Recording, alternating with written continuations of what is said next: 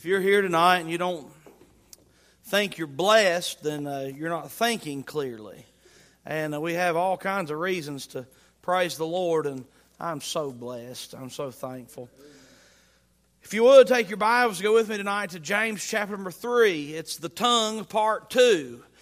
James chapter number 3 is continuing to deal with the nature of the tongue. As a matter of fact, all through the book of James, every chapter, there's issues with dealing with our mouths.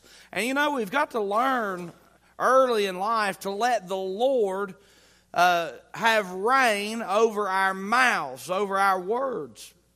And we talked last week about the tongue, the matter that the tongue is a little member and boasteth great things. It does big work to be such a little part of our body. And it's likened unto the rudder on a ship that turns the rudder, that turns the ship. It's likened to a fire, a little thing that kindles great big things. And it's a fascinating story and fascinating study here as we look at the mouth. And we got to be careful about our words. Someone said, "Sticks and stones may break my bones, but words will never harm me." There's never been a falser statement said. Because your words are something that have a piercing effect in the hearts and lives of the people around you. And your words can be used as a tool for the good or a tool for the bad. And God has given us our words, and we're to watch our mouths. I remember one time I told a bunch of kids, "Watch your mouth," and the little smart aleck went, tried to see if he could see his mouth somehow. You know what I mean. Watch your mouth. And we need to be careful about our tongues, especially as God's people. God's given us a tool. It's fascinating to see this church is being built and folks being saved. That's the byproduct of the gospel of the Lord Jesus Christ being preached with the mouths of the preachers. But the same mouths that preach the gospel can be used of the devil to destroy and hurt people. And I want to watch my mouth. And I need the Lord's help to watch my mouth. And we're going to look together at some things that I hope will help you. We'll talk about our tongue tonight. And we'll begin our reading in verse number 7. Verse number 7. The Bible says, "Every kind of beasts and of birds and of serpents and of things in the sea is tamed, and hath been tamed of mankind. But the tongue can no man tame. It is an unruly evil, full of deadly poison. Therewith bless we God, even the Father, and therewith curse we men, which are made after the similitude of God. Out of the same mouth proceed blessing and cursing. My brethren, these things ought not so to be. Doth a fountain send forth at the same place sweet water and bitter? Can the fig tree, my brethren, bear olive berries? Either a vine, figs? So can no fountain both yield salt water and fresh." And we'll conclude our reading there. Because we talk about the tongue. We'll cover three things in the short amount of time that we have. The first thing is this: the number one, untamable nature of our tongues. Now, here's something that we've got to be careful about. You see, we can tell folks to watch their mouths, and we should be aware of what's coming out of our mouths, and it should convict us the fact that our mouths are saying bad things because it is a byproduct of what's in our hearts. Now, the Bible says something about our tongue that is very interesting.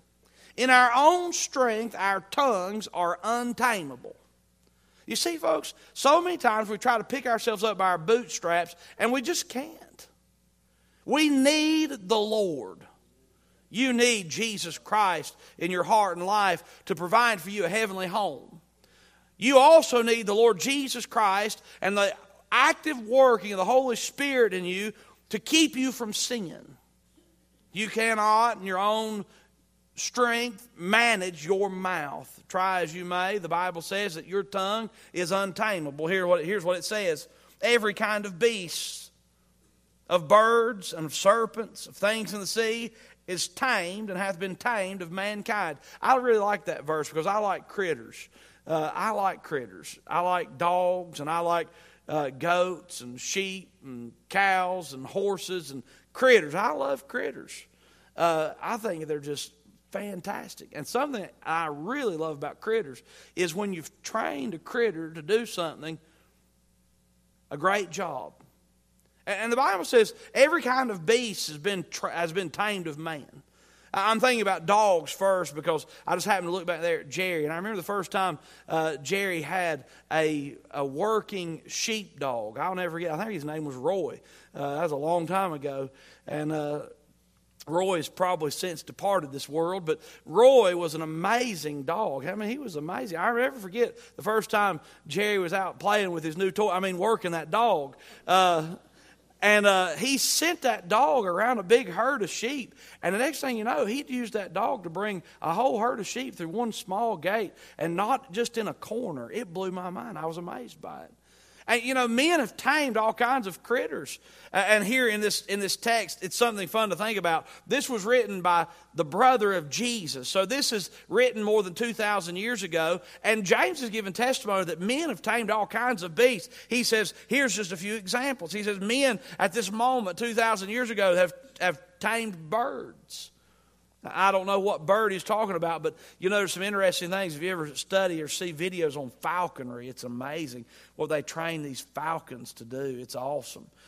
They teach parakeets to say Polly wants a cracker, and they've trained these birds, you know. And men have the ability to tame birds, serpents. I'm not sure exactly how you train a serpent, but maybe you blow the whistle and the little thing comes out of the hat. But the Bible says here at this time they were training serpents to do things. Men were training serpents to and taming them. The Bible says again, it talks about more things, every kind of beast, birds, serpents, things of the sea. Now that one's kind of fun to think about. I don't know exactly what they had trained on the sea, but maybe they were working with a dolphin or a killer whale or some type of a sea lion or something. But they were men back at Jesus' time training these sea creatures to do what they want them to do. We've tamed beasts, birds, serpents, things of the sea. Man has tamed every kind of beast. But the Bible says in verse number 8, but the tongue can no man tame. It is an unruly evil full of deadly poison. Now, lest you get to the place where you've puffed your chest out and said, I got mine under control, just by acknowledging that you've got yours under control, you just proved you have no control over your mouth. Some people have mouths that are out of control, and we hear it because we want to plug our ears because of the filth that comes out of their mouths. Other people have their mouths out of control because they're so full of themselves that they can't help but brag about how awesome they are. And both is a sin. You see, a proud and arrogant mouth is an abomination to the Lord, just like a cursing and vile mouth is. The Bible says you can't tame your mouth. And my first reaction is, I've not said a cuss word in a long time. But then I'm reminded that I've got to keep my words and my mouth under the control of the Spirit of God. And daily I must submit my ways and my words to the Lord Jesus Christ. Have you given your words to the Lord today? Oh, we need to submit our words to the Lord because, number one, there's an untamable nature about our tongues. The Bible says, now look, you may think that you've got control over your tongue, but the Bible says no man has been able to tame the tongue. And it's evidence that we all need the Lord. Number one, the untamable nature of your tongue.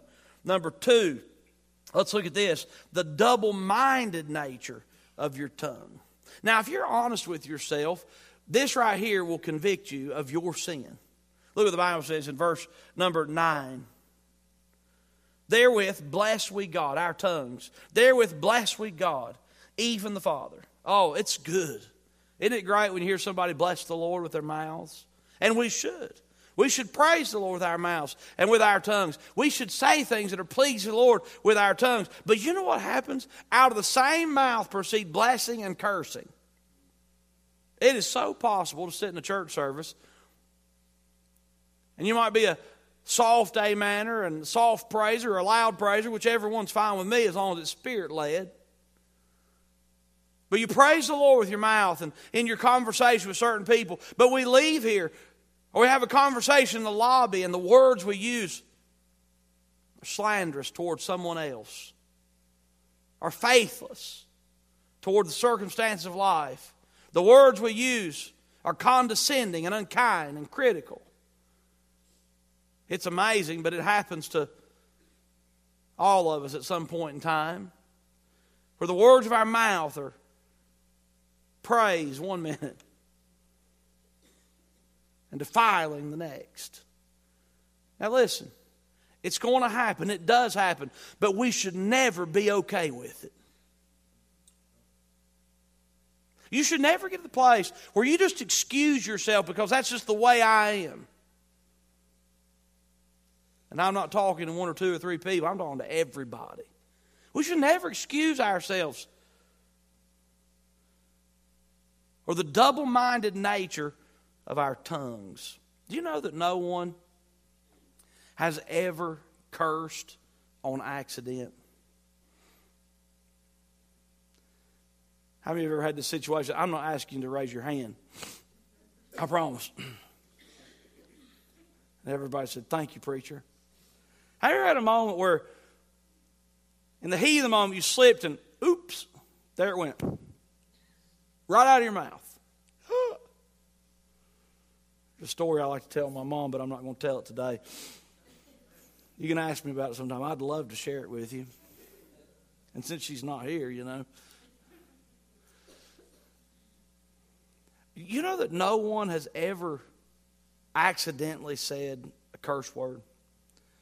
You see, because the filth that comes out of our mouth is the byproduct of the stuff that we allow to take residence in our hearts.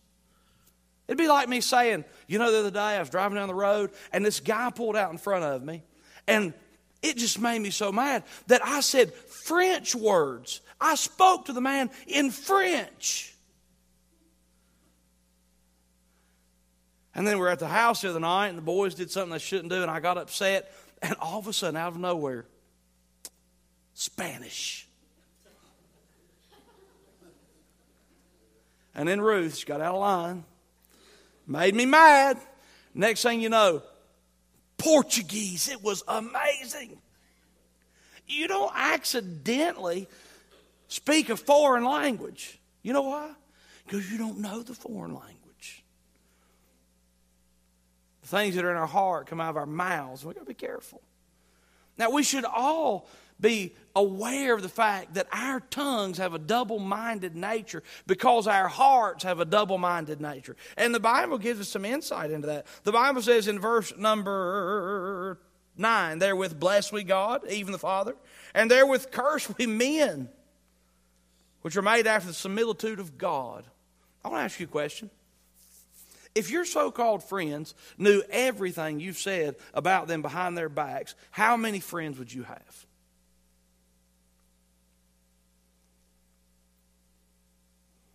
We are so bad to talk to somebody in their face and genuinely befriend them. But the first chance we get behind their backs, we're like, I'll tell you what, if I was them, this is what I'd do. Here's the kind of person I want to be. I want to be the kind of person that if there's a situation where if I was you, I would do this, is not going to be said to somebody else and left for you to guess. I'm going to come straight to you and say, hey, listen, man, I'm your friend, faithful to the wounds of the friend. If I were you, here's what I'd do. But if you've got this nature, you've got everybody's problem solved, and all you can think about is getting to the person that's not that person and tell them, I'll tell you what, if Joe Schmo would do this, it would make a big difference in their life. But you don't have the courage to face them and tell them, you're no friend at all. And let me tell you something, out of your mouth you bless God, and out of your mouth, the same mouth, you curse men. Shame on you. Shame on you. And shame on me. You see, the Bible says your tongue is an unruly evil. You see, it's untamable. It's the nature of our tongue. It's double-minded. Look what else it says. Verse number 11. Doth the fountain send forth at the same place sweet water and bitter? Can the fig tree, my brethren, bear olive berries? The answer is no. Either a vine figs. So can no fountain both yield salt water and fresh. Now, let me tell you something. With the Lord's help, our words can be very, very helpful. There's no doubt about it. And this is not saying that if you've fallen in the trap of talking behind people's back or running your mouth like a fool, that you can never use your mouth again to praise the Lord. Don't get that idea at all. The emphasis is on the fountain of water. Let's talk about the fountain of water for a minute. You see, in a lot of circumstances, water is really, really good. But there are other circumstances where water is really, really bad. We just came through a historical cold front around Christmas time around here. And for lots of people, water became a really bad thing. It happened down at our high school. The water lines froze in the sprinkler system, and everybody's gone on vacation. And fortunately, on Christmas morning, one of the custodians rides past Chilhowee High School and notices a river of water flowing down the front steps out of the middle school. Water, my friend, was not a friend at all. It made a mess. We had one water line break at the ministry center, and we praised the Lord. The water line broke, but it ran into a place where we have drains in the floors. No damage. We fixed it, no problem. Praise the Lord. But water can be bad. Hey, what happens if you get in water over your head and you can't swim? You just take one big drink of water and everything's good. No, not at all. You see, water drowns people. Water floods things. Water damages things. Water out of control can be devastating. But yet, the very same thing that can be so devastating is absolutely necessary to sustain our lives. One thing that's been breaking my heart about Brother Peters, he's not going to have a drink of water. Oh, it's awful. He'd yearn this moment. You could ask him, would you like to have $1,000 for a drink of water? And there's no doubt what he'd want, a drink of water. Why? Because water is so necessary. And the water on your yard makes the grass green, and water in your washing machine makes the clothes clean, and water in the swimming pool is refreshing in the summer, and water in a glass is absolutely necessary to sustain life. And the Bible says that your words are like a fountain. They're like a fountain. And the words of your mouth can be used to be a blessing. They can be used as a curse. I don't know about you, but there's lots of potential for a tongue that is submitted to the will of God. Will you ask yourself this question? How am I doing with my mouth? How am I doing with my words? Are my words words that edify? Are my words words that encourage? Are my words words that are helping my family, helping my workplace, helping the cause of Christ? Or are my words words that are doing great damage, a flood of decay